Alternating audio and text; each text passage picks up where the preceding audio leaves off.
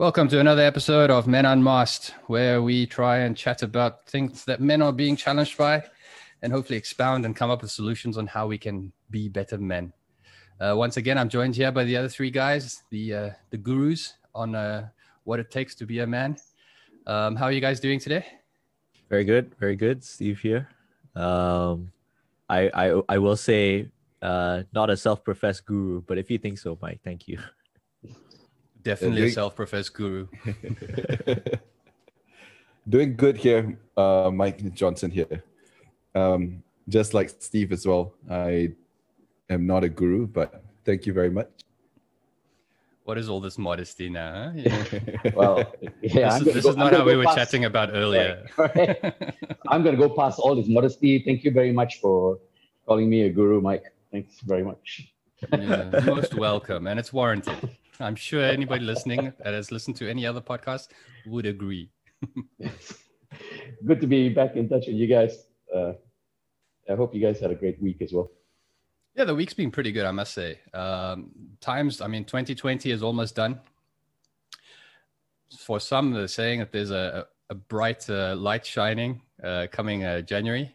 Others will say maybe not so positive, but I mean, I suppose it'll depend on which camp you're placing your tent in right now. But with that said, I found perusing my social media this past week. There's been a lot of opinions being thrown around regarding many different matters, but it's become this is now the place to go for opinions, it seems. And I don't know, have you guys experienced something similar on your sides? Oh, definitely. Yeah. I don't think it's something that is only this week as well. I'm sure it's going to continue to happen, but it's also something that has happened a lot this year, especially with so many things going on around the world globally. I think for me, the most prominent influence from social media is really just from my WhatsApp groups. In the many groups I'm in, it's a great place to connect with people, long lost friends or family members. But you also have to deal with the sharing that they have of different opinions, or sharing different articles that they have that you may question. Yeah, true. I mean, the articles that have been I can speak from my side, right? My family has now gotten to the stage because I'm the youngest in my immediate family, and so it's now, I don't know if it's the same in your family, but for us, the youngest is usually the most technologically advanced, and so whenever any of this news gets shared via social media or via any other platform, then it's usually sent to me. Oh, can you verify this? Have you heard anything like this? Then I have to go through and actually check it out and see whether or not this is actually true, and then give a report back to the family so that they know whether or not they can share it on. But my concern is that, I'm very thankful that my family has taken this stance, but I fear that not everybody has done this. And with that, you get a lot of, just as you put, dubious posts being sent from one person to another. And by putting it like this, I mean, Dev, how do you feel is having this kind of narratives being passed around? Because usually it's from one extreme to the other. Do you feel that this is what's caused a lot of the disunity that we're starting to experience, predominantly online, but to some degree also offline these days? Yeah, so I think the issue really one is that we've made these opinions as though these opinions are like statements of fact or statements of truth, and so we must rally behind it rather than just it being a point of view. It's like this chat we're having here, right?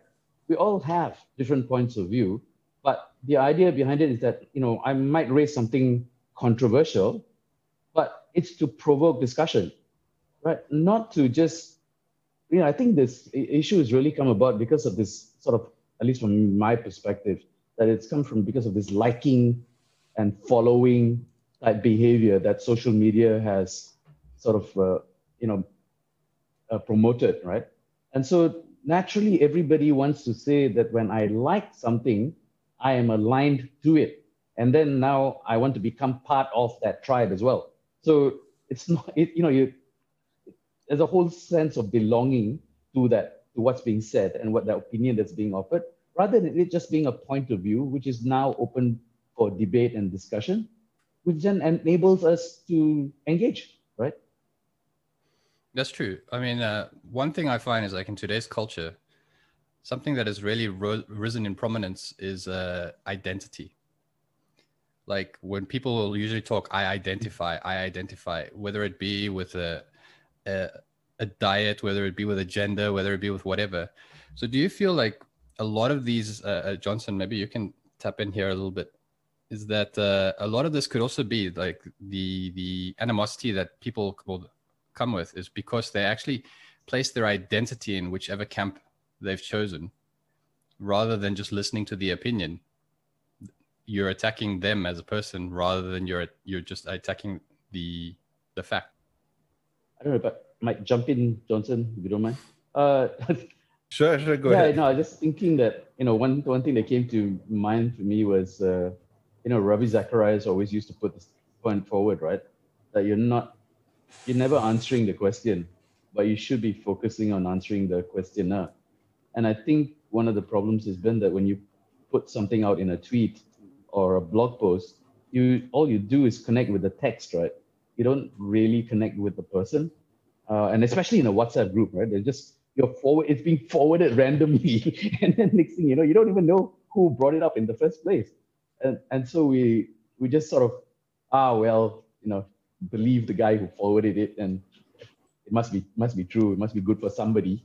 So pass it on. Yeah, thanks so much for bringing that up, Dev.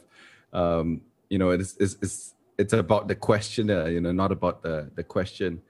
I thought before I jumped into talking about opinions and how it shapes our identity, I just wanted to question the purpose of social media to begin with, especially during this pandemic year where we're all cooped up at home, and we all have a basic need of connecting and engaging in human relationship, which all of us, I believe, are definitely missing that human touch. And so we forget that I think social media was created really to amplify this human connection and build relationships.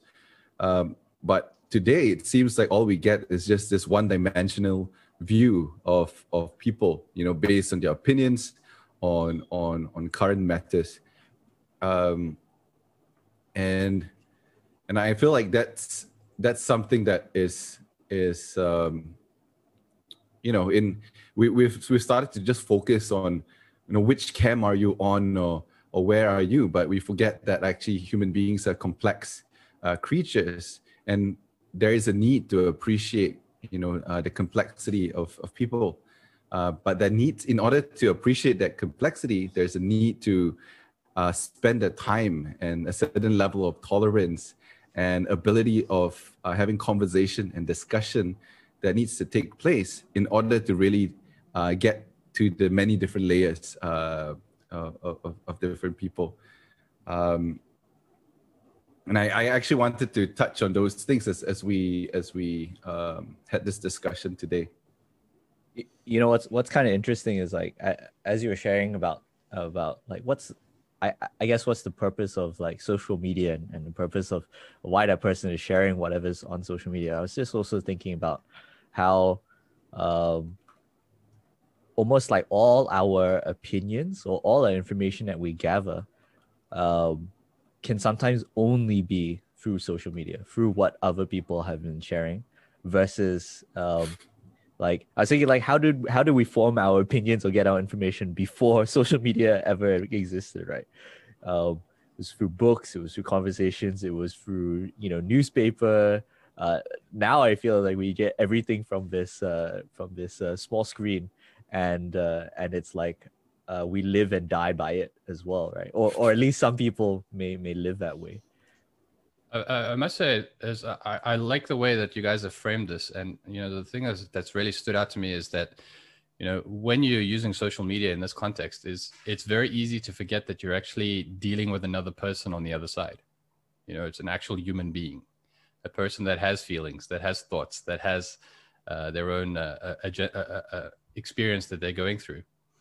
And I really like the way that Dev puts it there, or that he highlighted, that Ravi puts it, is that you must always look at the questioner, not just the question. Is it questioner, questionee? Well, the person asking the question, however it goes. The questioner. The questioner, yeah. So it's always it's quite an important task to actually take that into account, because you don't know what the life experience of the person is. You don't know, you know, like that old saying, you know, if you want to judge a person, walk a mile in their shoes, or before you can judge a person, walk a mile in their shoes. And I find that that's quite similar here in social media, is that if you're only consuming one side of a narrative, it's very difficult to have any sympathetic ear or empathetic ear to listening to the other person's side of the story, because you've built up your wall. No pun intended there for Trump's Mexican wall, but you know, you've built up your wall, and this is putting my stance in, and now I'm here to defend, rather than I'm here to engage in conversation. And I find that for myself, that is one of the biggest issues that I sit with, is that it's very difficult to engage conversation. Partly because sometimes I'm actually also guilty of putting up the wall and taking the defensive stance. But other parts is also because the other person has done that, and it's difficult for me now to find that commonality to actually engage. So one way to try and overcome that is I've also started reading a lot of media outlets that I usually wouldn't in the past, just to get the perspective from both sides. So when I'm actually able to speak to the person, I wouldn't say I come to their level, whether that's up or down, you know, that's left to perspective.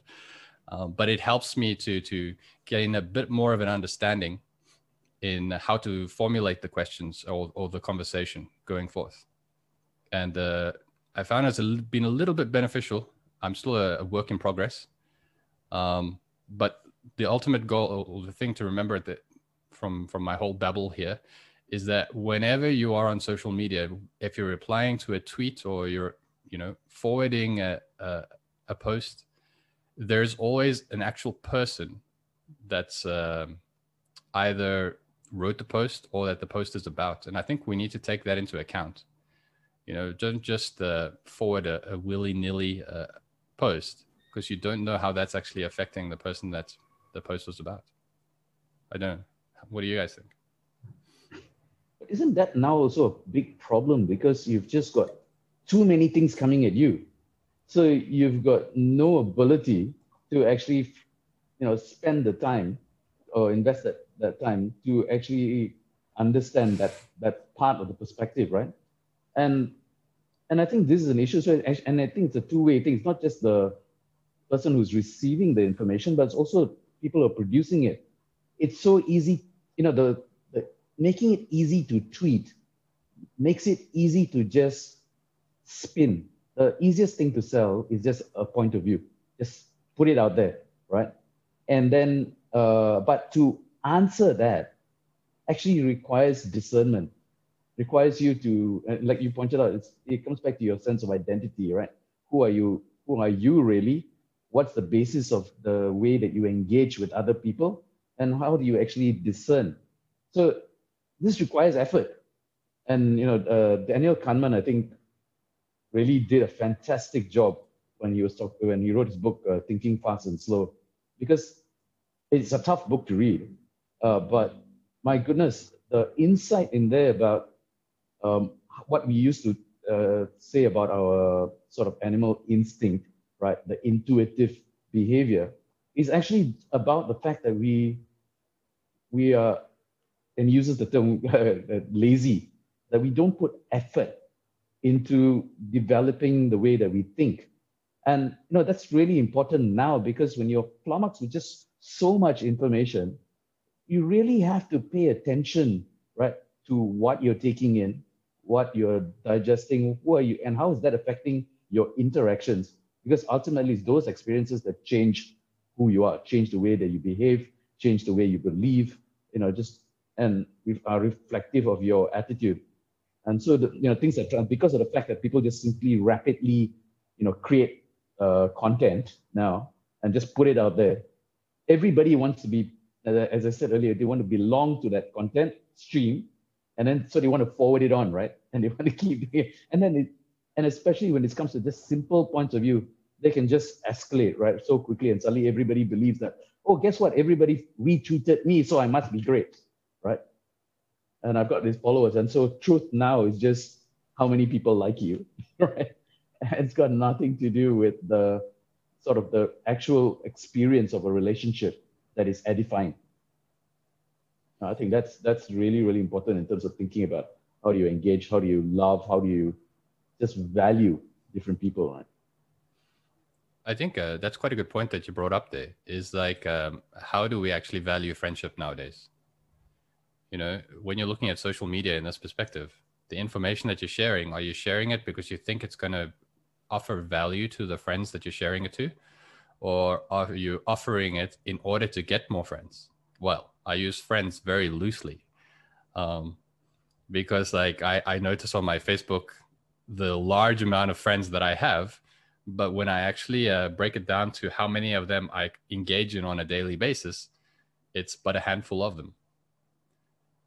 The rest is like just keeping in touch, like keeping distant touch. Others, I don't know if I've ever even spoken to them. It's just that, a friend request was sent and it was received.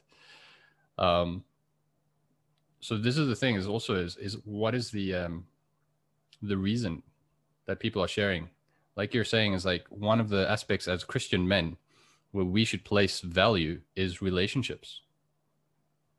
Now, if you're placing value on relationships, whatever the words you speak, the actions you do should also be placing value on the friends that you are dealing with. Now, if you're just sharing things on just because it follows a certain narrative without you actually fact checking it, are you still placing the value on that friendship? Or are you adding value to that friend? And I think these are the questions. I mean, I love the way that the author there put it, because I am so guilty of it. Is I am very lazy when it comes to these kinds of things. Oftentimes I'll say, "Oh, this looks interesting," and I'll just forward it on, rather than actually taking the time and seeing like what kind of message is this? Will this add value to the person that I'm sending it to, or is it just engaging in gossip and passing on false news, so to speak? And I think this is something that we do need to take more of a mindful position on, and say, it's like the task that I'm doing here when it comes to like social media messages, is this going to add value to the person I'm sending it to, or am I just doing this for more likes? So I've been trying to keep up with the conversation, and let me see if I just have this right. So social media has provided such a great platform to be able to connect and share information, right? And what we're saying is that we have to be careful with what information we consume based on what others share. Looking at different sides and different opinions, and questioning what's the purpose behind whoever shared this information, questioning that questioner. And then on the other side is looking at what information do we ourselves share, and being mindful of what is that value that are we adding value? Is it to build relationships, or is it in an unchristian manner? Let's say to stir the pot, to incite. Yeah, I think that's quite a good summation of where we've gone. I think we started one way, and we've bubbled out a little bit. Keep it on tangent, but I think we're still back on track. But yes, I think that's pretty much what it looks at, is as a Christian, a Christian man these days, is what is our responsibility when it comes to social media? What responsibility should we take in our role that we play? Is it a case of just like we can write it off and say, oh, we're just part of the crowd. Everybody's doing it. So I do it too. Or is it time that we actually put our foot in the sand, and drew the line and say, okay, look, this is the stance that we want to take, and try and be the gap in this this overconsumption of sharing, if we can put it that way. Well, I think there are like I wouldn't want to paint the picture that sharing information is bad, right? Yep. Like I think there's so many advantages and benefits of social media as well, in terms of although Mikey said that you're looking at your list of Facebook friends, you only really interact with a handful, but we can't deny that at least keeps us connected. Maybe the expectation is different on Facebook, but it does keep us connected to potential friends, maybe that we want to connect to in the future, who we haven't talked to in many years. And I think that's just like one of the advantages, amongst a long list of many as well.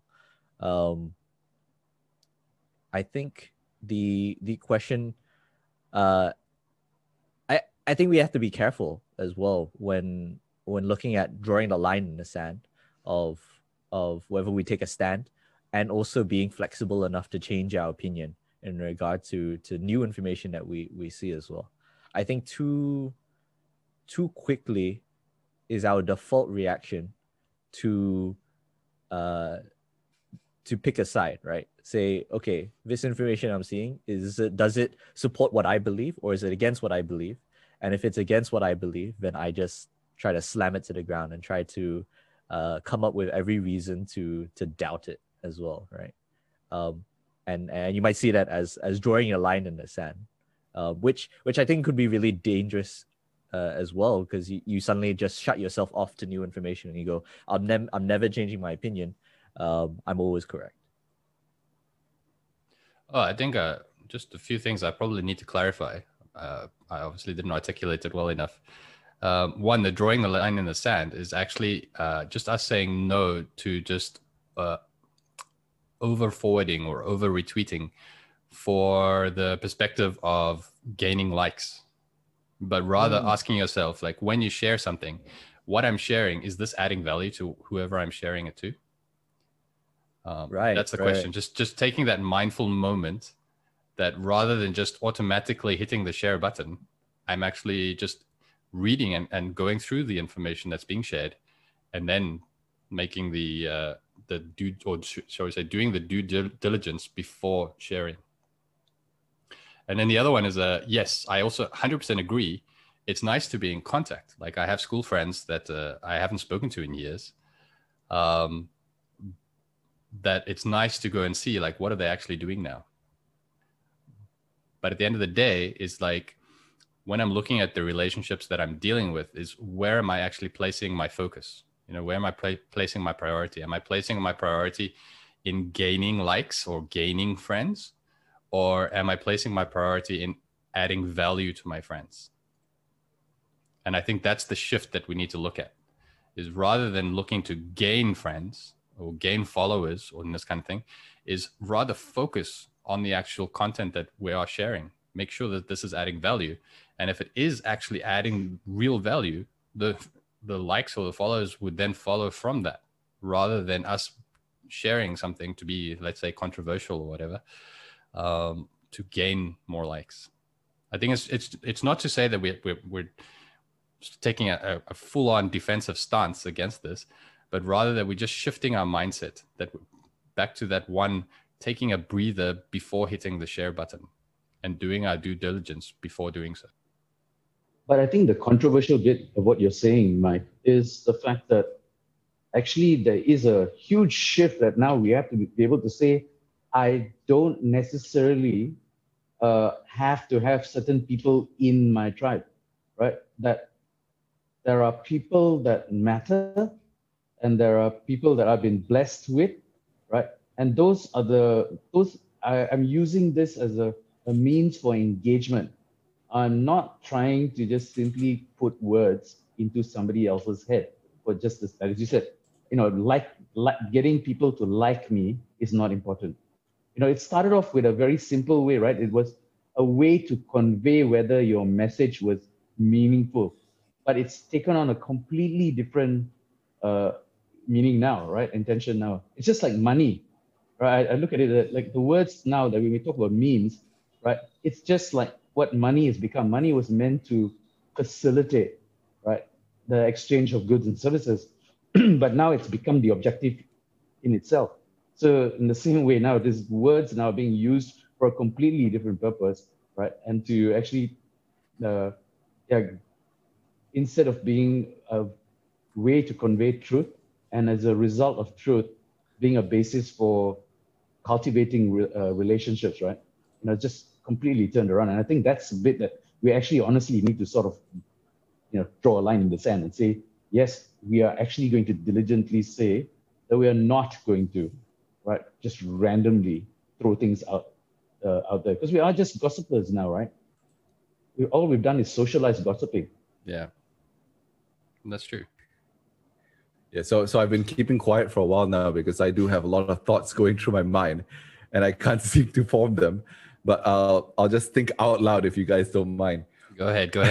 I think that's what we're doing too. No, so yeah, so I think that we've explored two extremes, right? One of which we're looking at how society today, when it comes to social media, I think if we take a broad stroke, it seems like people are doing it for the likes, and the shares and the engagement with the fans, so as to speak. And the other extreme, we explored, what ideally we would like, where, we should be responsible about how we consume, how we share, and we should be thinking about how do we add value to people. But and I think these are many. Of course, some people would think of, say, for example, doing it for the likes. I think rarely anyone would admit that I'm doing it for the likes. Most of it in our conscious mind would think, no, it's really not for the likes. And I think that impression that we are getting may be a byproduct of something else. Going back to the fundamental reason why social media exists, and that's the building of relationships. So I'm thinking that I'm looking to explore, another reason why it seems that way, and that's talking about the need to stay relevant, and how social media and the internet and the amount of information that has been fed to us, and the multitasking type of lifestyle that's been introduced to us makes us constantly busy. And in all our busyness, we still want to be connected with our people, with our friends, and we want our friends to know that we're still here. So as a result, as a result of all this busyness, it's very difficult for us to develop original thought, or to synthesize all this information that's coming in, which is something that Dev had pointed out earlier. So as a result, we then resort to just sharing articles, hoping that kind of represents pieces of ourselves, and so we see something that we kind of agree, but as a result of not really having the time to really read through it, we then become a victim of this whole vicious cycle that we've created for ourselves.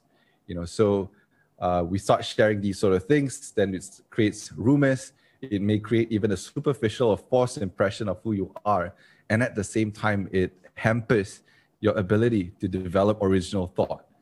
So at the end of the day, it's still it doesn't fulfill the purpose that you set out to, but we all get stuck in this cycle. I hope that made sense, but that was what was in my mind. I just needed to get that out. No, definitely. I just to add on to that, Johnson, I think like a byproduct of like not having that original thought, but just maybe even like you just sort of follow the flow of conversation or whatever dominates your sphere of influence or sphere of information that you're getting, right, and whoever opinion you follow, it boils down to like good or bad, right? Like this side versus the other side, and suddenly if you're not able to form that original thought, you just follow their opinion, then immediately you generally have you draw that line in the sand. You go, this is my side, and that's your side, right? Yeah. I think it's almost a situation where the more you reinforce it, is it even for yourself by the act of sharing, suddenly you're also pushed into a corner to defend your own views, which you actually haven't really formulated it, but since you've already shared maybe 10 articles about the conspiracy of flat earth, okay, maybe I'll be a flat earther. No, that's an extreme. Definitely, like maybe like even connecting us back to what Mike said about like when we are more conscious about how we share information and we have it from a perspective of adding value. Sharing an article doesn't always have to be something about informing others or trying to support your opinion. It could be on the basis of providing that alternative side, that alternative perspective, right? And saying, okay, in my group who maybe don't believe in this, like, what are your thoughts? Let's actively engage. Let's have a diatribe. Let's talk about like more of a say a controversial opinion in our group, to be able to then form more of that original opinion, right? But I think a lot of the time we might say, no, I'm sharing this information to add value to my group or whoever is going to see this. But a lot of the time it's just reinforcing that echo chamber, right? It's reinforcing those same thoughts and just going, hey, we were right all along. Great for us. Kudos for us, right? Yeah. I think that's a really interesting point that you linked there, Stephen, because I think the point is where do we find these contexts where a WhatsApp group can either be an echo chamber or one that's actually contributing to a value discussion. So when Teams, when you're using your WhatsApp group or Teams and stuff like that, generally you started it out for a purpose, right? And then it'll be anchored around a particular topic and a serious discussion around it because people actually want to take away something. And so it was started off with that perspective. But then to keep that group relevant, suddenly everybody starts throwing in all these random bits and pieces, right? And so unless you have an active moderator maybe in that role, or that the group actually says, no, we started this for a particular purpose, so let's keep all those other opinions in some other place. And we're going to use this for the purpose of actually an engaged discussion on something meaningful, right? And not just bringing in other things. So the ability to moderate that, so self-moderation, I think is really, really important in terms of how we think about ourselves as Johnson put it, how do we maintain relevance, as Mike mentioned also about identity. And then, like you said, how do you make sure that this is meaningful, right? I think that's something that we really need to think about. What do we use these social media platforms for, right? I think one thing is also like Steve, as you highlighted there, is sometimes what you're sharing is actually the purpose of it is to engage the conversation, and the conversation itself is what will be adding the value. So that is also one thing, but I do find is that sometimes that the conversation starter that is shared also backfires, as I've personally experienced. It's like, so that's also the intention might have been good, but maybe the carrying out of it didn't go so well. But at least you take the time before to think, is this going to add value? And then only share. So when I'm adding value, I think a lot of people will then assume like, okay, so whatever you're sharing is like very deep, very like, let's say it's very leadership oriented, because a lot of the conversation is done with in my circles is around leadership. So it's very leadership focused, but actually not. Life is there to be lived, and it's there to be lived holistically. And one of those is also entertainment. Sometimes you might come across something that you find is like, okay, this is very uplifting. let me share this with the people. It'll be very uplifting or inspirational for people around me. So that's still adding value. It might just be a different kind of value. And I think that is something we also need to take into account, is that just because we say here, take that mindful moment, is this going to add value to the person you're sharing to? It doesn't just necessarily mean like this is serious information. It's going to build up the character. You're going to learn so much from this. But sometimes it's like just that little pick me up for the person on that day. Like I think you guys also share quite a few memes. Sometimes a well-placed meme can speak more than 5 articles. And so I think this is also something just to take into account and just to clarify. But also I think like when you're sharing all these things on social media, I mean, do you guys rely on the social media platform itself to do the fact checking for you? Or if you see something, will you actually go out and fact check it yourself? Like, what is your process that you would usually follow?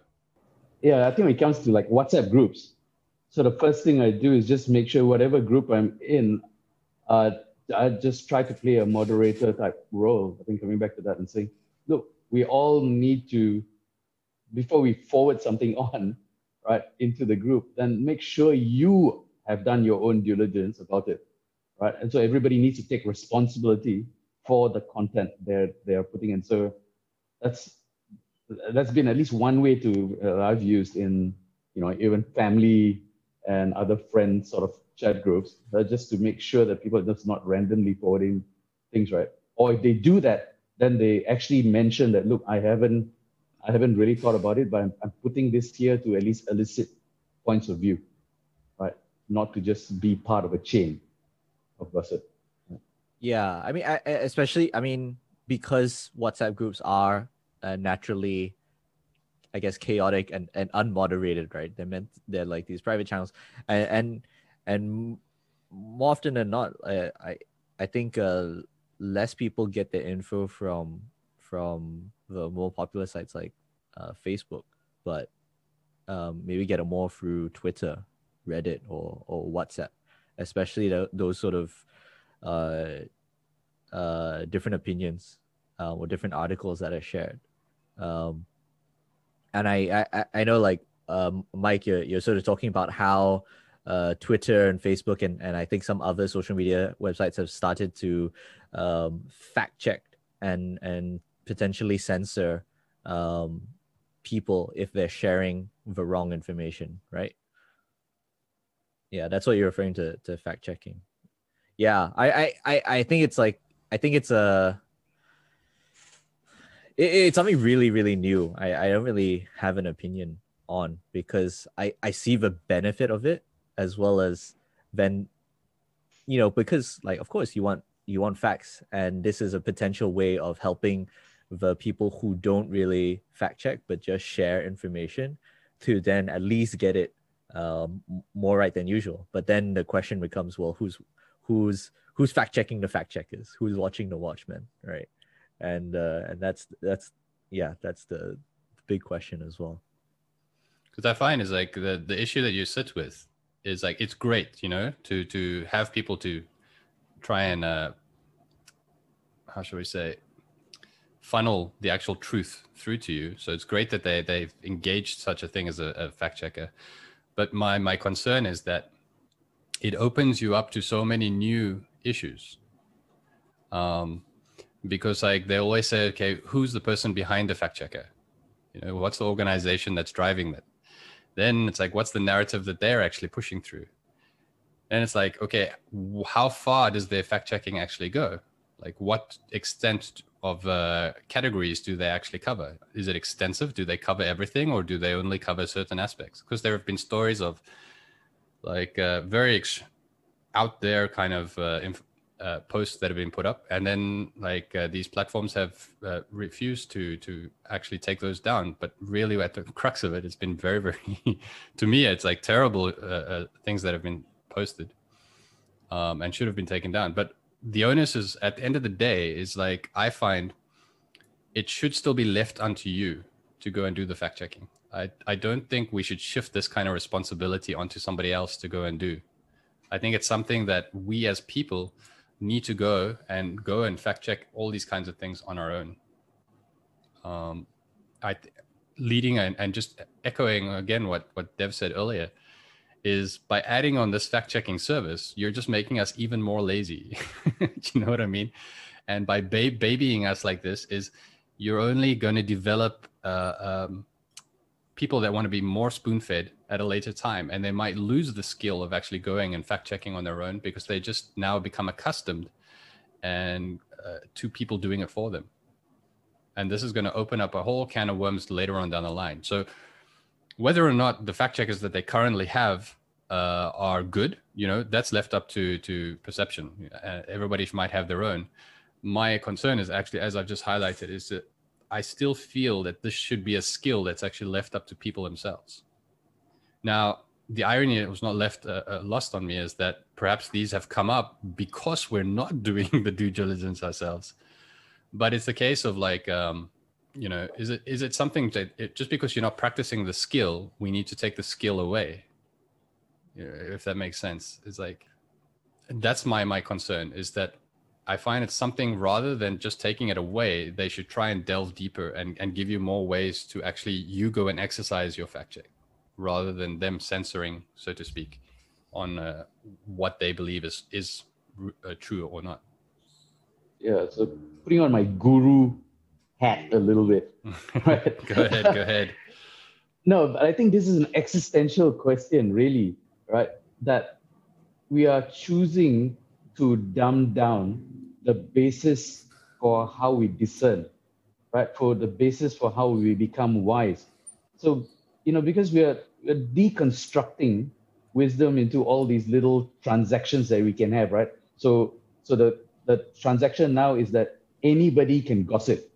And because anybody can gossip, we need these fact checkers to check that gossip, right? And then, as Stephen said, we need somebody else to audit the fact checkers. And then there's the legal part of it, right? Because I can sue you for either defaming me in gossip or that if your fact checking is wrong, right? And then we just keep layering on these more and more transactions, more and more skills, more and more capabilities. But fundamentally, I think as we started off, part of the things that we talked about was one, this is really about for the individual themselves, it's about your identity, right? The basis for your identity. Then the second one is the basis for how you are relevant with the people around you, right? And then again, it comes down to how do you engage with others? How do you build a relationship based on trust?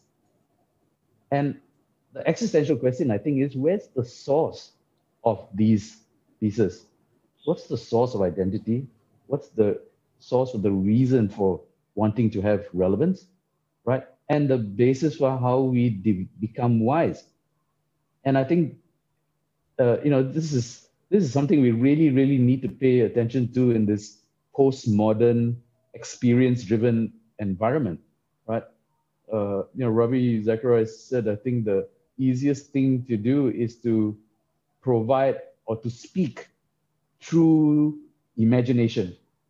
So it's whatever is just coming through your brain, through the TV or your social media, is just causing your neurons to just fire, and then you just vomit things out, right? And you're not actually spending time processing it.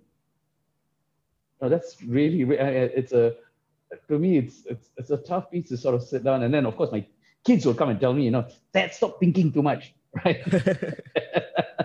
Stop considering all this, just do, and don't worry, we'll figure it out as we go along. But that works, I think, if, again, you have a solid foundation and a solid anchor, because otherwise we're just spinning in space and we keep adding more things that make us spin faster and faster and faster. And we just lose sense of who we are and where we're headed. That's right. And that goes to play is like what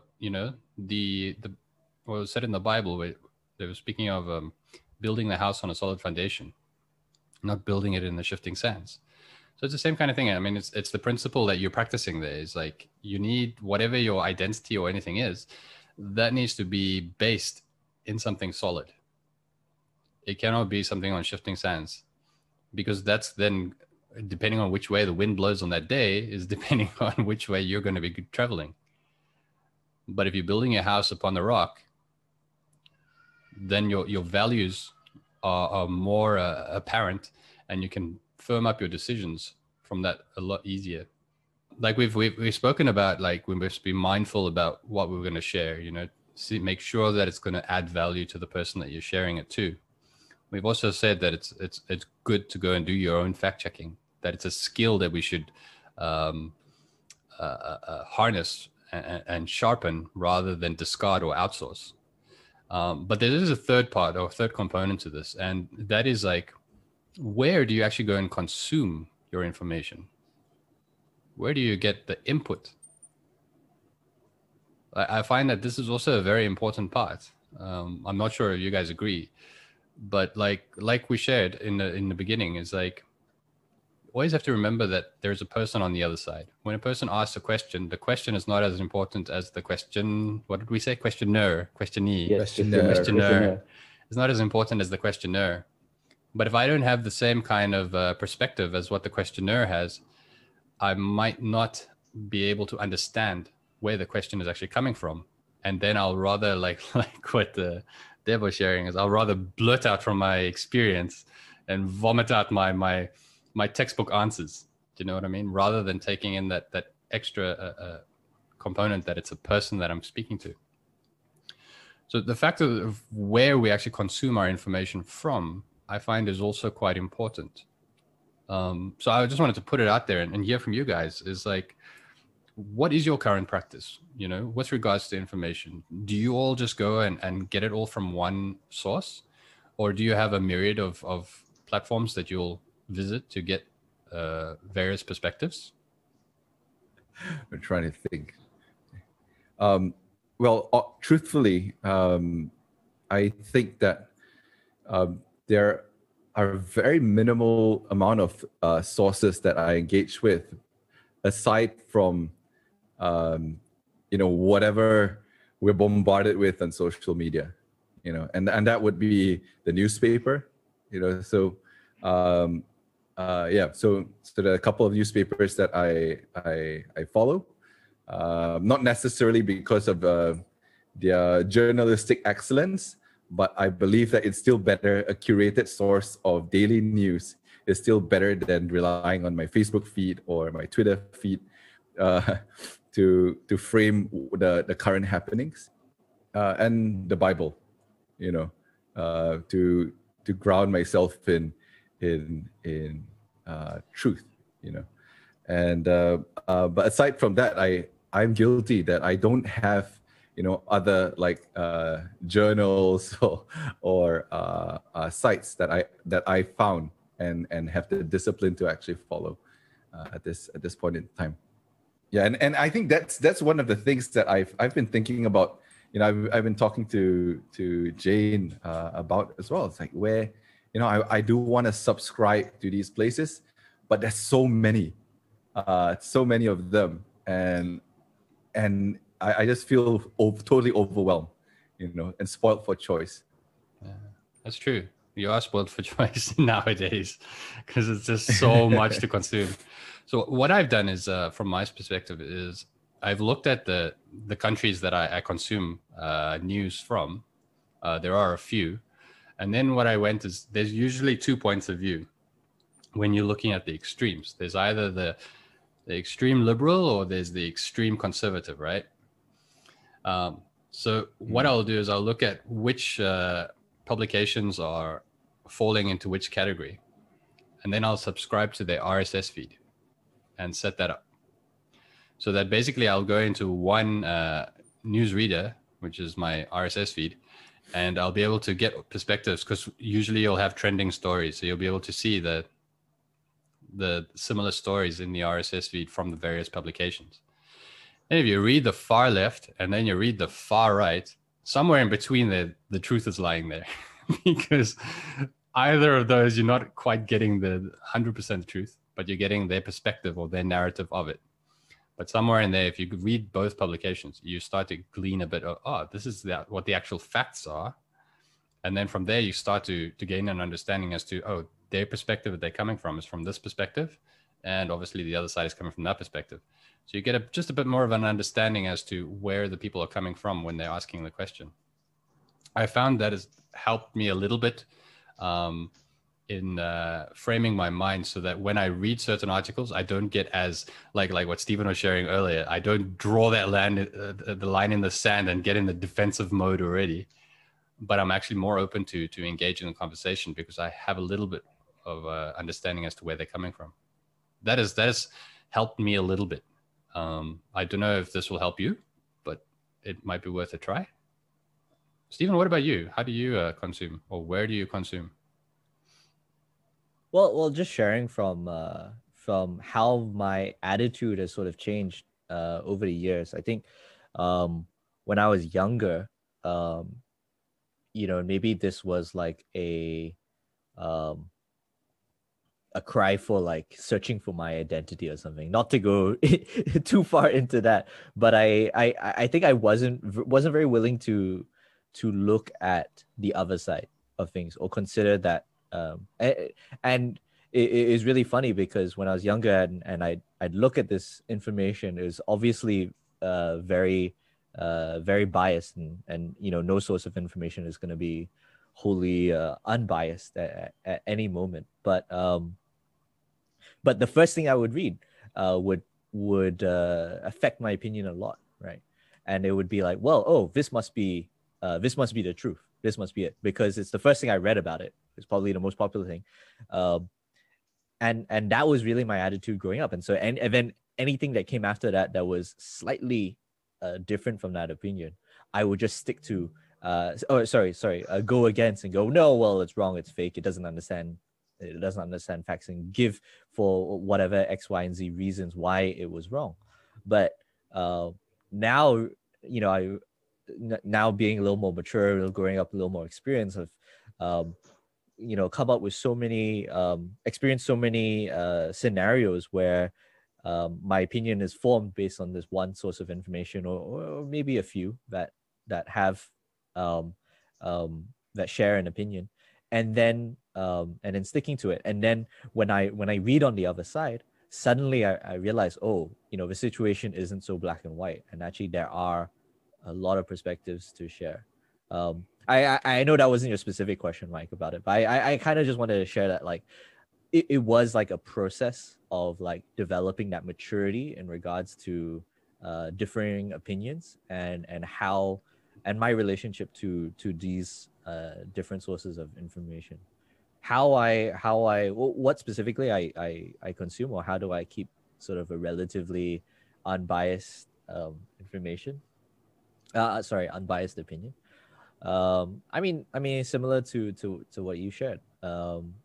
I'll look at some of the most popular articles, but I also have different sources where I can read very clearly biased opinions, whether it's left or right, whether it's vegan or carnivore diet, whether it's for let's say vaccines or no vaccines.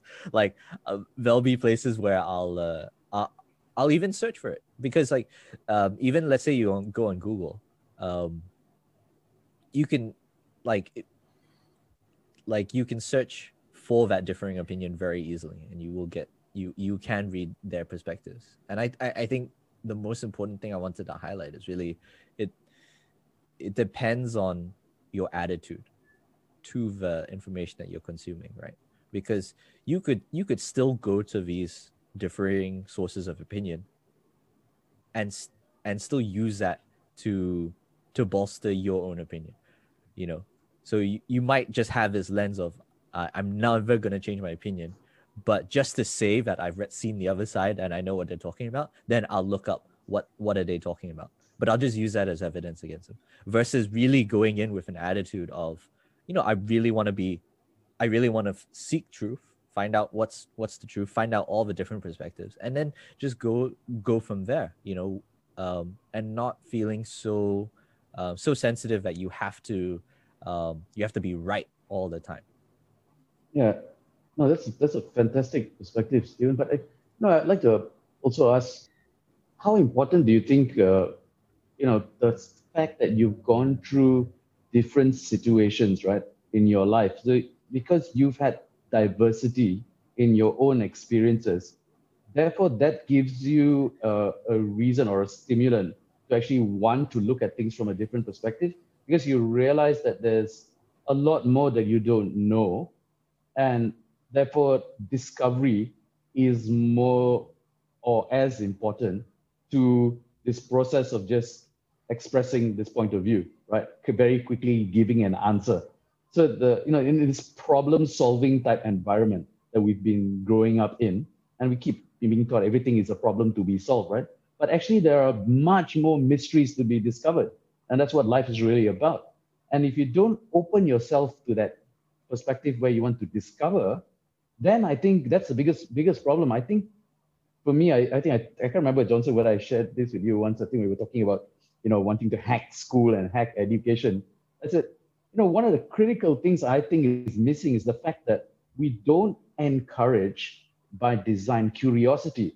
We almost want to kill it and get rid of it as quickly as possible because we want to, again, deconstruct everything into problems to be solved. And problems to be solved means when we know the situation, right? And we have a sense of what the answer might be, and therefore we're trying to just work it out. Another math formula to be figured out, right? And so so that's what we end up doing, right? We try to stifle curiosity, and so we therefore don't have the capacity to even want to discover, right? And I think that's a critical part of what Daniel Kahneman was trying to allude to.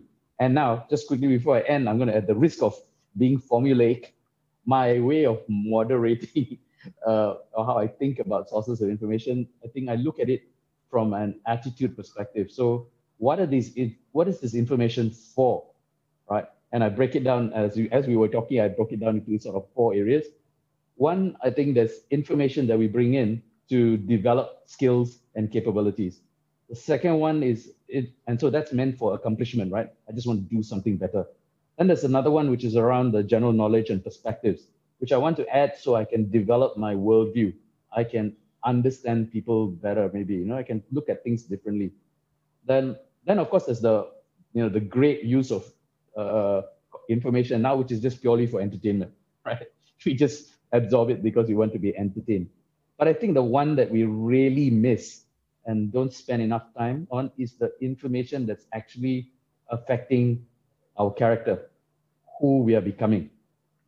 So we split it into these sort of pieces where you've got, as I said, there's entertainment at the top, general knowledge, maybe next, skills and capabilities. And then at the bottom, it's really our information that's affecting our character. And if we are going to play this on, we need to be able to really focus on this aspect of information, right?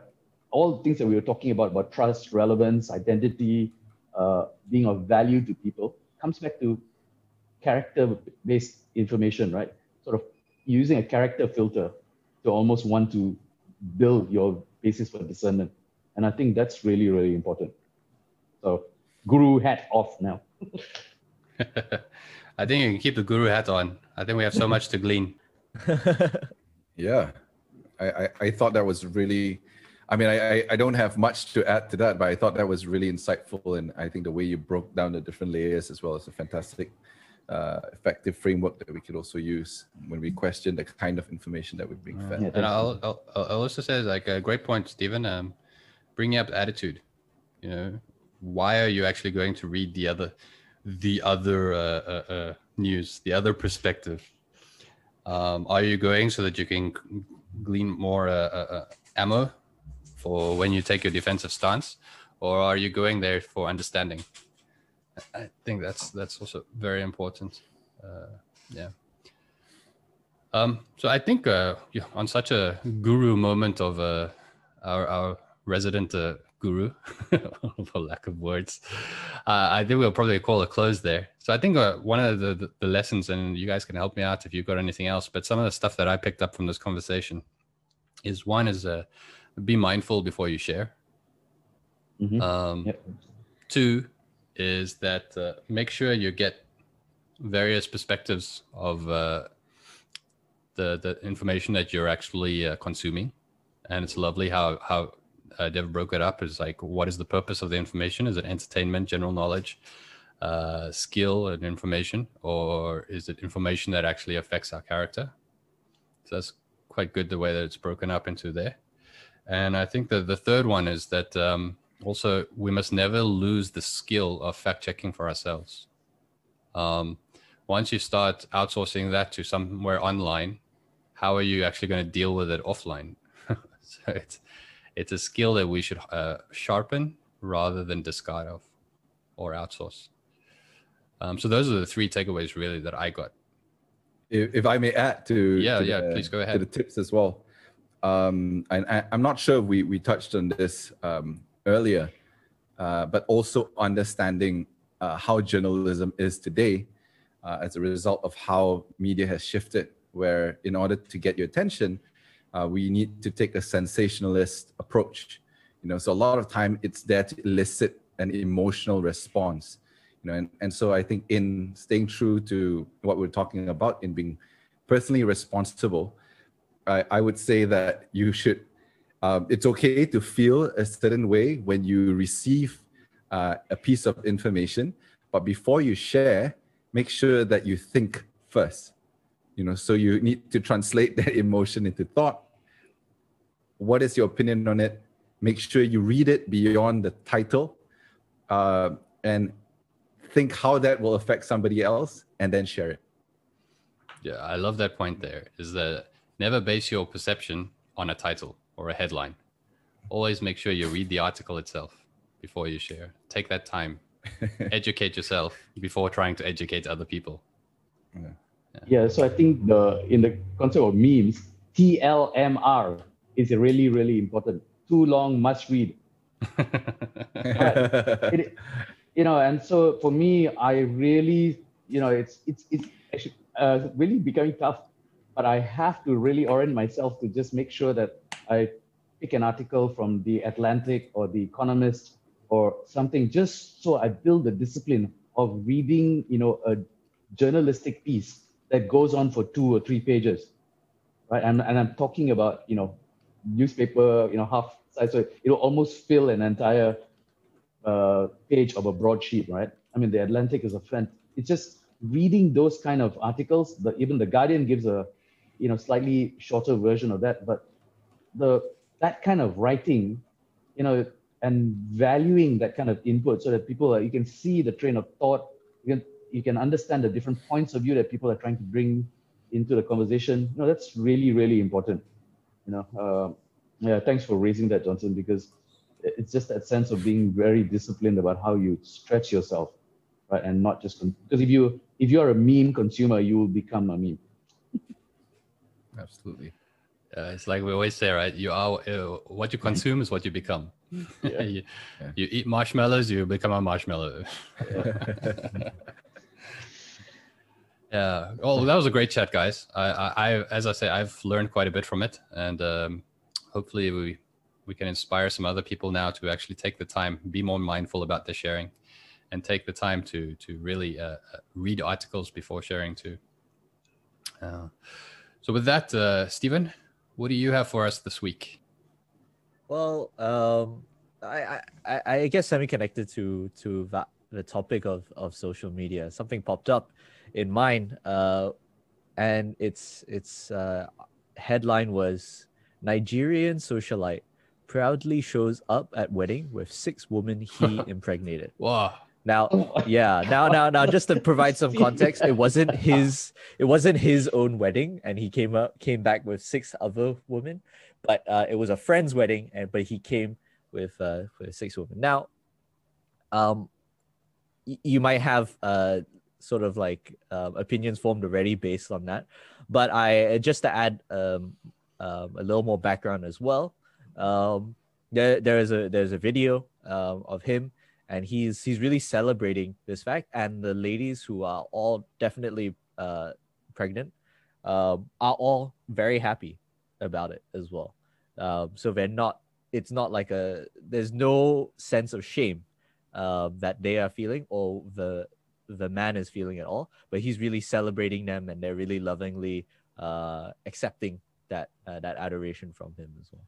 So I just wanted to get your thoughts about this as well.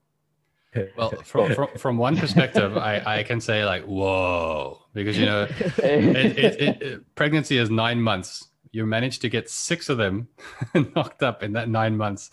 That is quite virile, if we can put it that way. Because some people it takes more than 9 months just to get one. Yeah, so that's the one perspective. Well, he doesn't have a problem planting the seed, I guess. But anyway, so I think first thing, let's just back it up from the fact that this is not about a Nigerian question, right? This is just about manhood and our view on, right? So it's not a cultural context. It's actually about the fact that, look, as men, what do we actually think about this? I mean, as I said, that there are aspects of this where you're sort of going, my goodness, how would you even sort of pay attention to that many, that kind of, the intensity of that kind of relationship, right? For me, it's tough enough just having the investment in this one family, right? And holding myself true to, bringing my kids up, trying to get involved in their education, spending time with my wife. That's already tough, and I'm just wondering how is he able to do something like that? I mean, do you discard some of this maybe and then spend time on other things, or I'm not sure. It's God, that you really know how to pick them, Stephen. I'm lost. But I think one thing to say is that it is a bit difficult to have this kind of conversation without the cultural aspect there. Could be. Because, like, as we know, manhood is a general subject, but it is also filtered through the lens of the local culture. So how manhood is perceived in, say, Sweden is different to how manhood would be perceived in the continent of Africa. Speaking from somebody who has come from Africa. Yes. Do you know what I mean? So the role of the man would be different. So that cultural aspect might help to alleviate a lot of those responsibilities that you were highlighting now. But that said, I have to say is like, on the one side, mad respect for the guy impregnating 6 women and actually standing up and putting his hand up and taking responsibility for it and being proud about it, that the women are actually happy about it. Do you know what I mean? That means that he's really actually stepping up rather than running away from his responsibilities. So that side, I'm like, wow, okay, mad respect. But then you also have, the other conservative, I don't know if this is Western or if it's also done in the Eastern side, but it's like, what? 6 women? Didn't God say 1 man, 1 woman? You have that playing in the background here. So there are the two perspectives when looking at this. Is like, he's on the one end. I mean, this is going back to the conversation that we just had, right? How do you branch or bridge the two perspectives? Is like, on the one end here, we have like, oh, what a hero, man. He's standing up. He's taking responsibility. He's going to be there with all the women all the way. And then on the other hand, you've got it should only be 1 man, 1 woman. This man should never have had so many in the first place. So now it's coming to bridging the gap between those two and seeing like, okay, what is the actual truth that lies in here? Because the truth for them and the experience for them might be totally different to how we're perceiving it, depending on which lens you're looking at it. Yeah. Sorry. No, I just wanted to share my opinion. I think this does make me curious about the Nigerian culture, which I'll go read into. But besides that, I'm thinking, is this really what manhood is all about? Because I know there will be people who say, wow, what a man, he's managed to impregnate 6 people. But is being a man merely about planting your seed? As Devendran has mentioned, there's so many different realities that comes with children, providing for them, planning for their future, taking care of the family as well. And it just makes me question, then what would that vision of ideal man be, beyond just planting your seed.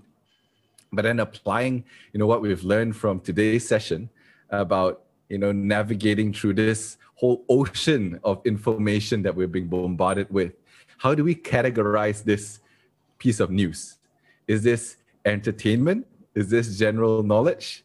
Is this for your skills? Or does this build your character? I would label this as entertainment. And I'd say that this is one of those things where you put in the bucket that it doesn't matter. There's a rumor that says that this socialite is famous for his publicity stunts, merely to just elicit a response from the public and get your attention, And so I think as part of a discipline, does it even matter? Should we even be wasting our time talking about, about this guy? Because there's 1,000,001 different news that's gonna be popping up on your feed, asking for your opinion, and and in today's day and age, suddenly you have to have an opinion about everything, about how useful is it to us on a daily basis, and so that's where I'll end my my opinion on this piece. But don't forget, he might be just taking the Bible literally when go forth and multiply. Sure, to each his own, but I think one is already plenty. No, in but a good interesting. way. As you were speaking, Johnson, I was just thinking, actually from a rare. I'm going to correct myself, because I think from raising a kid, this is the classic example of it takes a village to raise a kid, right? So I got might as create the village. Right. So it's not impossible for one family to raise 6 children. So why not? This is, I've got individual mothers for each child, right? And they are, as Mike alluded to, the fact is that the cultural context also, the village does support, I assume, that's a very much tight-knit community, right? In Africa and Nigeria, and even the places where we are, right? So from a family support perspective, again, not coming from a biblical perspective, but it would seem really, I guess practical, right? You got each child now has a full-time mother. Oh, amazing. Yeah, I think very interesting points from all sides. I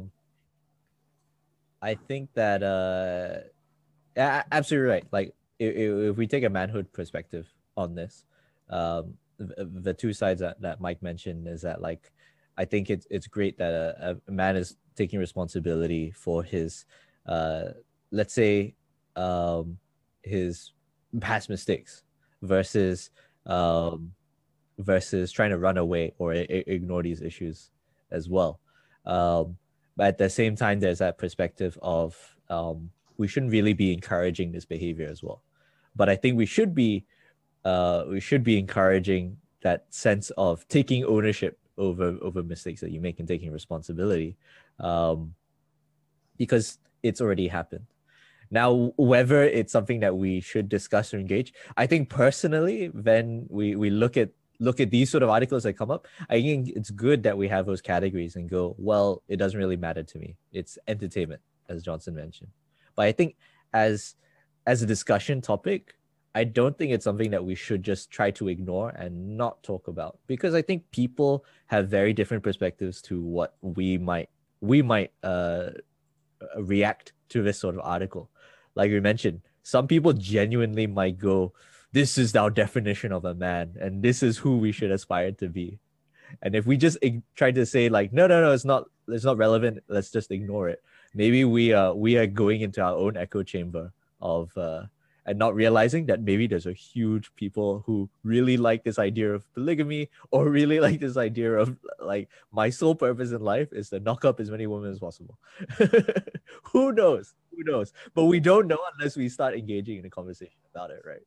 Like, from our perspective, it may be entertainment. From others, it's a life goal. And also, I want to just clarify my formula earlier.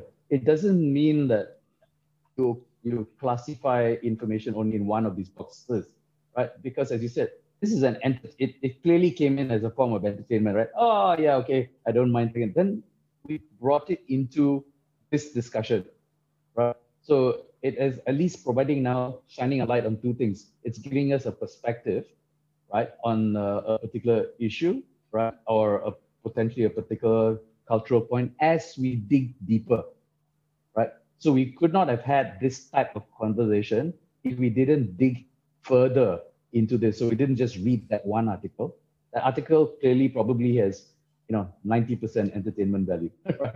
But it's potentially got a link into something if we want to spend the time to link it into something that gives us a perspective of something and, and some knowledge. But then we're also questioning now, what bits of our character are we saying, do we want to adopt this, or do we want to stand firm on our own beliefs, right?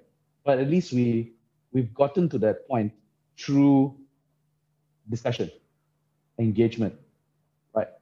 We're willing to, just appreciate the fact that we've all got different points of view, right? We may value virility versus nurturing versus biblical truth, right? But we're prepared to engage and become better for it. Yeah, I mean, sorry, just to respond to Stephen as well. I think if it's a matter of, I think this is a fantastic icebreaker piece to get the conversations going. If we've run out of things to talk about, I think this is fantastic to get things started.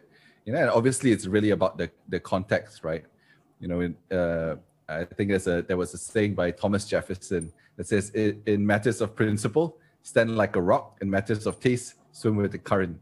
So yes, if this article does elicit a discussion about how this forms your character, then let's have a discussion about it. But if it's about a debate about this guy in Nigeria, whether he should or should not, how much resources, time, and energy do you want to pour into it? Sorry, Mike, go ahead. Yeah, I don't know. My point is going to be valid anymore, but I just wanted to also highlight, it's like, just going back to earlier, it was like when looking at the cultural perspective, I also find that it's a very important part. Is that I think with a lot of like Hollywood being everywhere and all these kinds of things, many countries have started to adopt a lot of the US kind of culture within their own. And for me, it's a bit of a concern is that ultimately there might be a bit of the country's identity actually being lost. You know what I mean? It's like, for me as somebody who travels around, is one of the things I've always loved is going and actually experiencing all these different cultures and actually learning about what's the history of these people.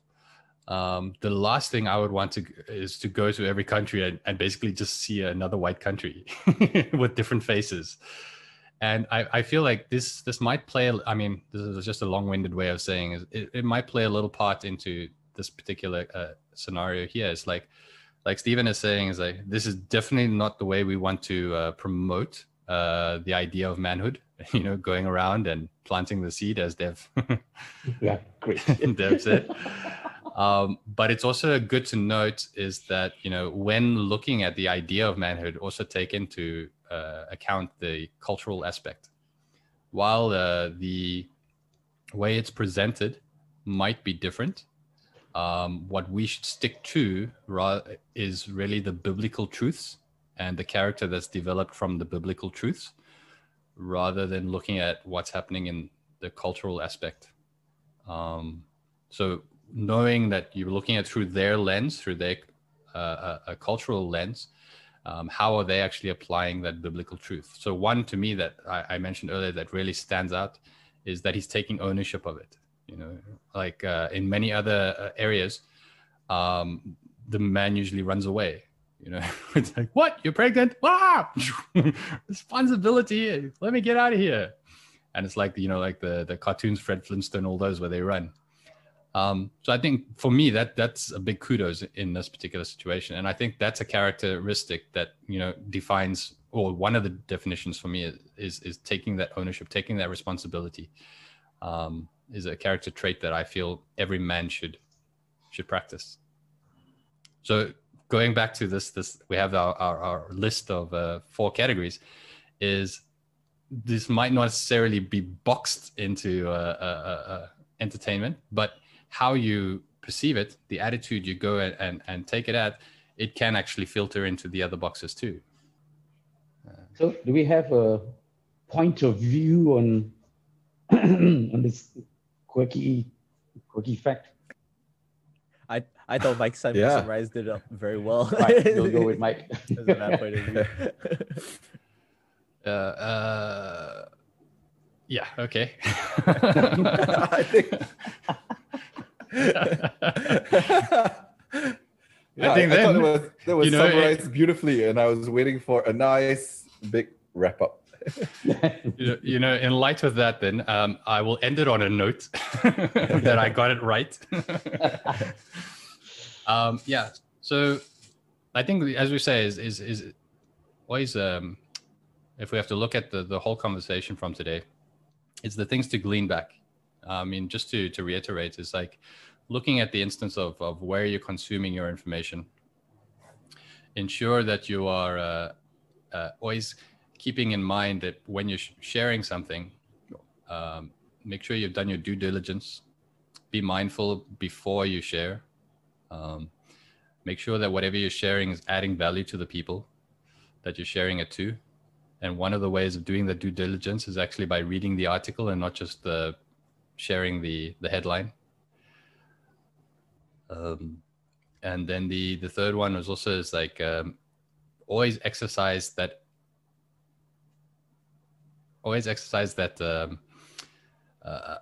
skill of fact checking for yourself. Don't outsource this, but rather sharpen it to ensure that you can do this and you'll reliably be able to do it online as well as offline in the future. And hopefully it's a skill we can pass on to our children and not just completely outsource. Anything else you guys want to add, and just before we shut down? Nope. Everybody happy? Fantastic. Oh, we're all actually in agreement. I'm telling you, this past 2 weeks has been a bit of an anomaly, but I like it. All right, guys. As always, it's been great. I love the conversation. I love the points that will be made, and I look forward to our next one. You guys have a great week. Yeah, pleasure to be connected with all of you again. Thank Take you. care. It's been fun. Guys. Ciao.